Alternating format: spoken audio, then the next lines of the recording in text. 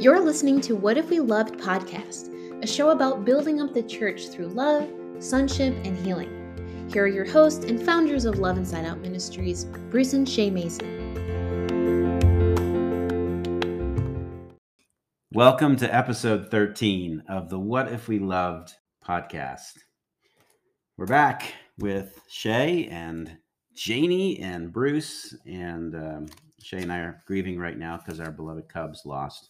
And Janie's last celebrating night. because she's a new Cubs, or she's not she's a new Braves fan. Did you just say you're a new Cubs fan? Yeah. Is that what you said? She's a new Braves fan as of last year, but not because they won. I was the good luck charm that came in and made them win. They need you. Yeah, I started at the beginning of last season. Well, today we wanted to talk about something that has been on all of our hearts, and we were actually talking about it at our Wednesday night Connect group. We lead a group for a small group in our church, and it actually stemmed off of a message that was given on Sunday about the difference between living, this is as a Christian, living according to an Old Testament or an Old Covenant lifestyle or way of outlook or way of believing, acting, versus the New Covenant, which is what Jesus cut for us in his blood when he died on the cross. And it's amazing, actually, how I think it's part of human nature, really, how we're continually trying to go back into the idea of needing to please God, to make some kind of a sacrifice, to do something or not do something in order to gain his favor. Really, ultimately, it's to be loved by him. I think we've touched on this in other podcasts as well. But I thought we could share a little bit about this today because it's pretty radical. It should be normative, but it's pretty radical what Jesus won for us on the cross. The freedom that we now have in Christ, that glorious freedom of the sons and daughters of God, is unlike anything that the world can offer or even understand, because it's something it's of the Spirit, it's spiritually discerned, it's spiritually given. So in Hebrews, I'll just start with a little scripture just to kick us off, and then we can talk about it. Hebrews is great because it goes through Jesus and what he accomplished on the cross, why he needed to accomplish it. It relates to temple sacrifice and how Jesus came to be the once and final for all sacrifice for our sins. And this distinction is made. And I just want to read from Hebrews 10. And this is out of the NIV. But it says, starting at verse 8, I'll start at verse 11, actually. So day after day, every priest stands and performs his religious duties. Again and again, he offers the same sacrifices, which can never take away sins.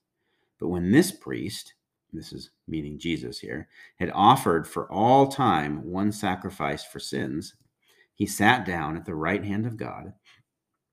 And since that time, he waits for his enemies to be made his footstool. For by one sacrifice, he has made perfect forever those who are being made holy. So that's us. This is what he's done for us. The Holy Spirit also testifies to us about this. First, he says, "This is the covenant I will make with them. After that time, says the Lord, I will put my laws in their hearts, and I will write them on their minds." Then he adds, "Their sins and lawless acts I will remember no more. And where these have been forgiven, sacrifice for sin is no longer necessary." There's a lot in that passage, and we don't have time to really unpack it all. But this idea of Jesus being that one perfect sacrifice, that he accomplished everything for us that we could not accomplish for ourselves. That even though the law prescribed the sacrifices to be made, the ultimate purpose, and Paul mentions this, was really to ultimately show us that we could never satisfy the problem of sin through those sacrifices. That only God could do the requirements of the law, or any of the requirements of the law. Exactly.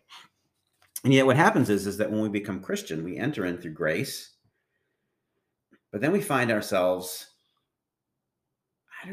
perhaps not even believing the reality Mhm. of what we've received.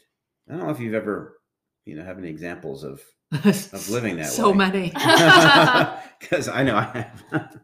Yeah, I mean, I think that any Christian who's being honest can relate to the idea of falling into striving to please God through our actions. And, it doesn't really matter your denomination or your church background. There's a million different ways that we can find ourselves stepping into a place of, trying to prove that we're worthy to go up for communion, or prove that we're worthy to have our prayers answered.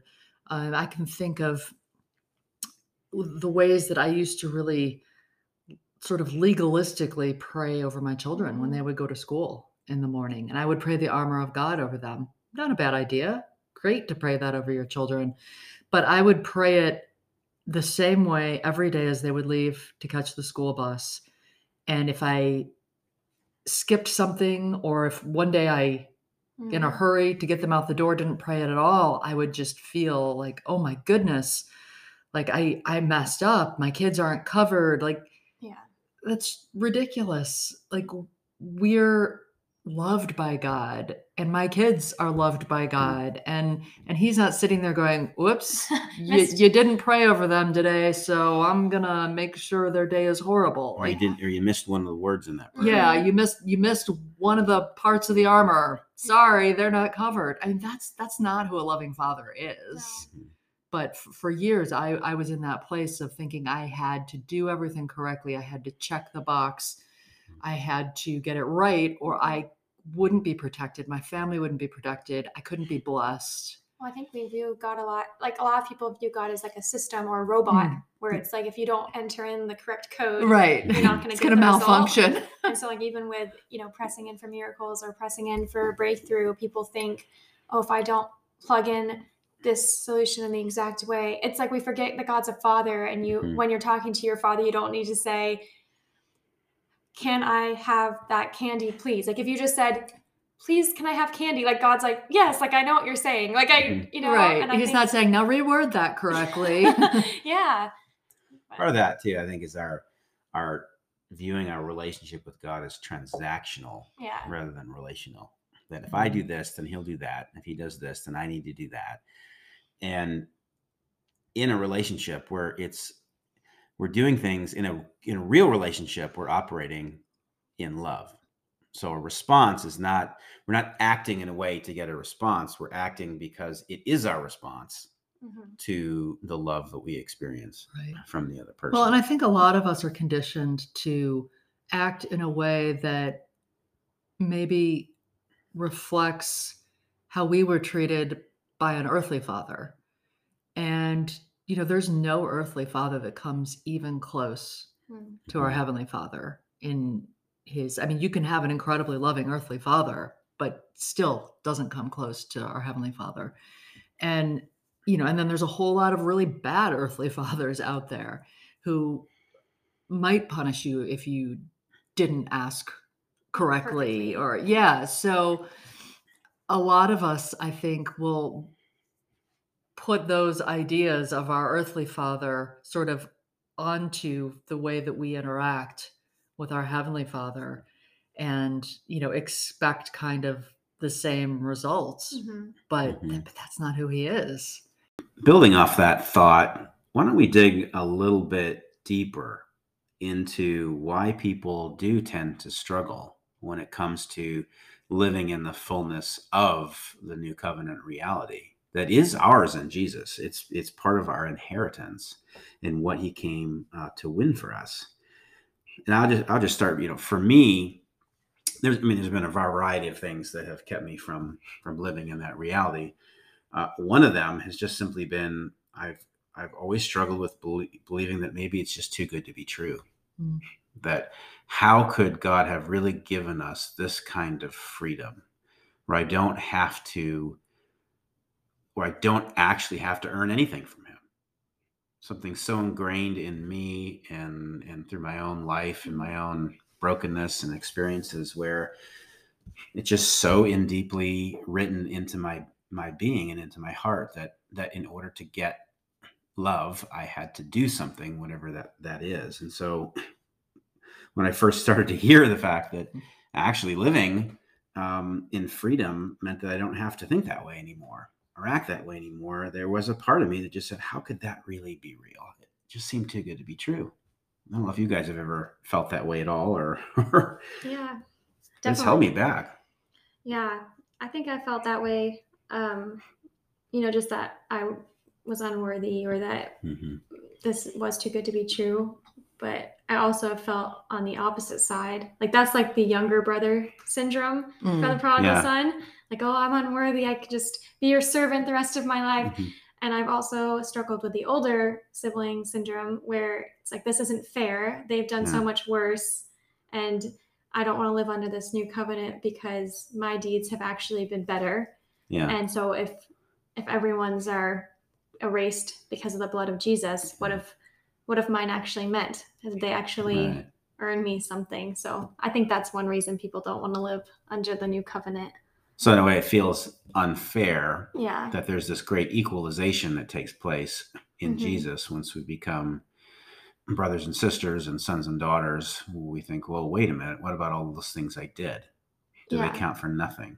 Yeah. Like, if you were going through life doing good works so that you thought you were earning something, this would be the worst news ever, because you'd be like, wait, all of that was but it's not the worst news ever, because you go from, almost perfect to perfect because of Yeah. Jesus's blood.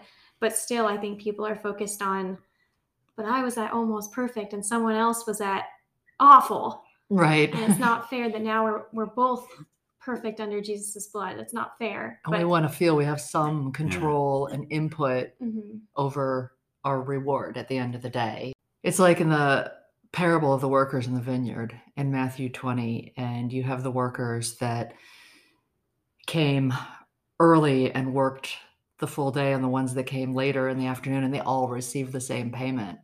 And the ones who were there and worked the whole time say, wait, that's not fair. But it's not about being fair. It's about being loved. Hmm. Yeah, and there's two. I mean, there's the struggle with that over the people who come to faith right on their death's door versus people who have maybe lived with Jesus all their lives, and so there's that sense. And I think that parable addresses that for sure. But then there's also, if we're living with Jesus, not everybody's behavior is great all the time, and you might be working really hard to try to live a really exemplary life as a believer, and someone else is a believer, and they are, and of course this is coming from your own perspective, but they seem to be stumbling a lot over things that you don't stumble with. It's really easy to start to feel either resentful or frustrated or even angry about how can this be possible, or how is this fair somehow they can live that way. And I don't know that we necessarily consciously think that way. No, probably not. I don't think I do. Right, but I think in us sometimes we can, and it's going back to the old covenant way of looking at it. Mhm. of is my behavior better than somebody else's, or Right. my actions better than somebody else's, or whatever it might be. And you see all kinds of splits in the church, even among denominations, because we decide that one set of actions or behaviors or beliefs are somehow over and against others better. And we can just get in a lot of trouble that way. Mm-hmm. Yeah. And at the end of the day, I mean, I think it's an identity issue. Yeah. Do we know that we are God's children, that we are children of a Heavenly Father who loves us so much that, He gives us a grace that we can't even comprehend. And yet, it's like it's a heart transplant, Yeah. but it's also an identity transplant in a sense. Yeah. So we go from being identified as sinners to being identified as beloved. Mhm. Yeah. And so when you see Christians walking around still clinging to that identity of sinner, wretchedness, unworthy, all of those things, it's like, no, No, you're a new creation. Yeah. I always think we should do a whole podcast actually on the idea Yeah. of worthiness and unworthiness. So stay tuned. But it's true. You know, I've had conversations with many people over my life in just people I've known as brothers and sisters in Christ, but also other pastors and ministers who are really, really hung up on this idea of us being sinners, and it's tricky because we do sin. But I remember a particular conversation I had about identity with somebody, and said, you know, I don't identify myself as sinner. I identify myself as son, Yeah. because that's what Scripture tells me that I am. And but the person I was speaking with was really struggling with that and said, but I sin, so therefore I must be a sinner. And so it was a misunderstanding, in my view, of really what it means to be redeemed. You know, there's this whole idea too of when God sees us, is he just seeing Jesus and not us, because we're so sinful that he can't really look upon us because we're sinful, but at least he can look upon Jesus. So we're clothed with Christ. It's that idea, which is true. That's biblical. But the reality is that we may be clothed with Christ, but but why are we clothed with Christ? Because he loves us. Right. Because what's underneath those clothes, or what we've been clothed in, God loved even when we didn't deserve it. He loved us enough to want to clothe us and cover us and redeem us. Exactly. But if we cling on to ourselves as sinners, and you've already said this, or we cling on to the idea of our unworthiness, instead of really recognizing who we are and who we've become, not ignoring the fact that we still sin, not ignoring the fact that we still struggle with things, but actually acknowledging in our heart of hearts that fundamentally, above all else, we're loved. That's a huge revelation when that really breaks into your heart. And that's part of the key of walking out life in the new covenant reality that we know. Well, and it's like, if we only see ourselves as sinners, we're creating a distance between us and God that doesn't actually exist. Right. Denies what he's done for us. Yeah. It's almost like we're pushing him away when he just wants to come and dwell in us and with us. And it's so beautiful, but we miss out on that beauty when we even unintentionally separate ourselves from him. Well, it goes into the condition of our heart, where we actually don't really believe in our heart. And this is something I struggled with also for years and years. Believed in my heart that I actually was lovable. Yeah. That I actually could be loved by God. And part of my view of him was so other. There wasn't a nearness of him, that this other God who's holy and righteous and is a judge, and who's looking at everything I'm doing, that God couldn't possibly love the me that I knew that I was with my sinfulness. Yeah, and my that brokenness. he's just sitting there somewhere in heaven waiting to mete out wrath on us. I mean, that was the picture I had for a long time. And the radical thing about Jesus is that he came to the people who were sinners, you know, and I mean that in terms of, yes, they sinned, but also that were declared by the Jewish community and the teachers of the law and all them as sinners, because they were, you know, not prescribing to the law. So I mean, there's a truth in that, but who did Jesus go to? To the people who had the lack of value or self-worth, or were literally doing things that were contrary to God's law. He went to them. And he only did what the Father does. Right. He was acting perfectly in accordance with the Father's heart.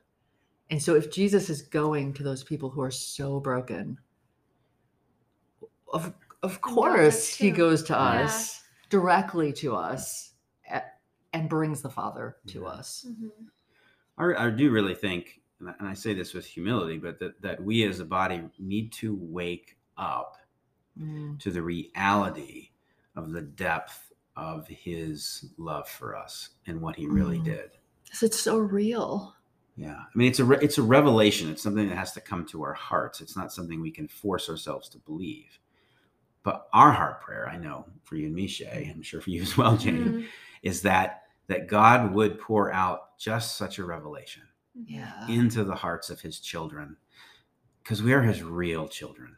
He's our real Father, and he loves us and adores us. Because I know that even saying these words can make people uncomfortable.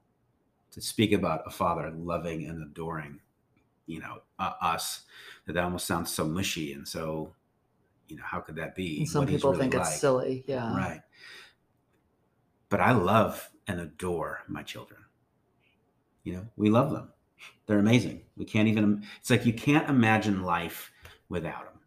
And if we, in our imperfection, can love our own children Yeah. that much, just imagine what a perfect Heavenly Father can do, Yeah, and how much he loves his children. he loves to love us. And I imagine he can't imagine what it would be like not to have us. For in his mind, in his reality, we've in a sense always existed. I mean, he's eternal. But he doesn't need us because he's God. But he loves us. And he loves to be with us. And he wants us to experience all that he has for us. He doesn't want us living from a place of lack and self-judgment Yeah. and all the things that we so easily step into. Yeah. He wants us to live in freedom, which is our new covenant Yeah. reality. Mm. It's a freedom from fear, to really truly be able to live free from fear of death, fear of judgment, fear of condemnation, fear of just fear just generally, so that we can experience the true unconditional love. Well, and that's kind of the crux of it, is that fear is the opposite of love. Right. Yeah. Yeah. He also wants us to live free of all of the bitterness, all of every bad feeling we Yeah. have. I feel like that's included in the new covenant, where it's even going back to the parable of the workers. We see the people getting upset that they're going from that place of having the whole day and they get the same reward. But I think what we don't remember is that the reward is so much more than we could ever work for. Mm-hmm. Yes. And also what we forget is the work is wonderful to do. Like that parable, maybe it wasn't like work in the field. I'm not sure if I During would the think heat of that's the great. day, yeah. But in general, working in life with God is wonderful. And Yeah. it's a joy to labor with him. Yeah. And I think that we forget that the life he's offering, that denarius, is worth everything. Like it's worth every day we could ever work in our lives. It's not unfair that one person gets it, one person gets it by working less. It's unfair that we get it at all. It's just so amazing. Yeah. You know what I mean? And so what God offers us is just beyond what we can fathom. Yeah. Just that joy. So our peace, feeble freedom. attempts to measure it just are pointless. I mean, Paul talks about running the race to win the prize, for which Christ Jesus called him heavenward, something along that line. And it's not even there that he's saying that he's necessarily earning it. I mean, the prize has been won for him. Mm-hmm. Jesus has won the prize. And so he's simply living his life in a reflection and reaction to what Jesus has already won. Right. And the fullness of motivated love. him. Yeah, that fullness of love just motivated him to live and minister the way he did, so that he can then earn, although that's not really what he's doing, that prize. So he can then receive the prize of the victory that Jesus has won. It's really a picture of the fruit that comes from abiding, rather than the fruit that comes from striving, which is not good fruit. Yeah, not earning anything in the way we think of it, but we get to receive it, because if we're living like Jesus lived in a way that he experienced complete joy, complete peace, just all of the fruits of the Spirit, because he was living in unity with the Father, and he was free from all the things that we boggle ourselves down with. Yeah. We have the same option to us. We can be free from the fear and free from the bitterness and free from all of the things that by accepting this new covenant life, Yeah. we can live in that freedom. It's mind-blowing. Yeah, Really. yeah, yeah. And no wonder we struggle with it. Mm-hmm. It's a life of sonship. And, part of that too, that freedom is the freedom to love others in the same way that we've been loved. Mm-hmm. That fullness of love that we've received is for us, but it's also for us to give away. Mm-hmm. And so that's the other half of the delight that we get. It's so beautiful Yeah. when you realize that the love that he's imparted to you is starting to flow through you, not through anything that you've done, but that you see others' lives starting to be transformed around you. It's like, whoa, this is incredible. So at the end of the day, you can truly say, I didn't do that. Yeah. God did it. Mm-hmm. And let's give him the glory. Mm-hmm. Yeah. How about we pray? Yeah. All right, let's pray just in that spirit of rejoicing of how good God is and how much he loves us. So let's pray. Father, we thank you that you sent us your son, Jesus, to satisfy all the conditions to destroy the power and the bondage of sin, to destroy death itself, so that we might know and experience true life and true freedom. I thank you that in and through you, we can move from that old covenant lifestyle of needing to earn your love, earn your favor, earn your pleasure, never believing that we're worthy enough to receive it, to receive your love, and moving from that place to the place that Jesus himself lived, where we live in the freedom that comes from knowing that you love us. Still not because of anything that we did, but because you are love. And because you sent your son to us, even when we didn't deserve it, that you loved us that much. And that now in your eyes, we are worthy as your sons and daughters. Still works in progress, still struggling with sin in our lives. But Jesus, thank you that you dealt with all of it. And you gave us the road to freedom and forgiveness and grace. So we pray for all of you who are listening right now, that if there's a part of you who still is struggling, thinking this is too good to be true, or that you have done something so wrong that this can't be true for you, or that not having to do anything to earn his love and favor is really hard to grasp, we pray for you to have just a beautiful revelation, a revelation directly from the heart of God to your heart. And he will speak the truth of his love to you so that you will know that you are his beloved. And there's nothing you can do to earn his love. There's nothing you can do to make him love you any more or love you any less. He simply loves you because that's who he is. So, Father, we pray for that deep revelation. We pray for more of that revelation for ourselves. We're all works in progress. So we glorify you. We praise you. We honor you. We adore you. Give our lives to you. You are the only way to freedom. And we pray this in Jesus' amazing name. Amen. Amen. I guess that's it for now. Thanks, everybody, for listening. We love recording these podcasts, and we hope you enjoy listening to them as well. If you have any questions, or comments, you can always shoot us an email at info@loveinsideout.org. But we would love to hear from you And our heart really is to be a blessing to you. So I hope that's the case. And, until next time, God bless.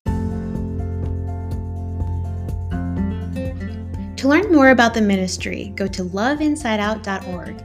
If you liked this episode, please consider donating at loveinsideout.org/donate. Thank you so much for listening and have a blessed week.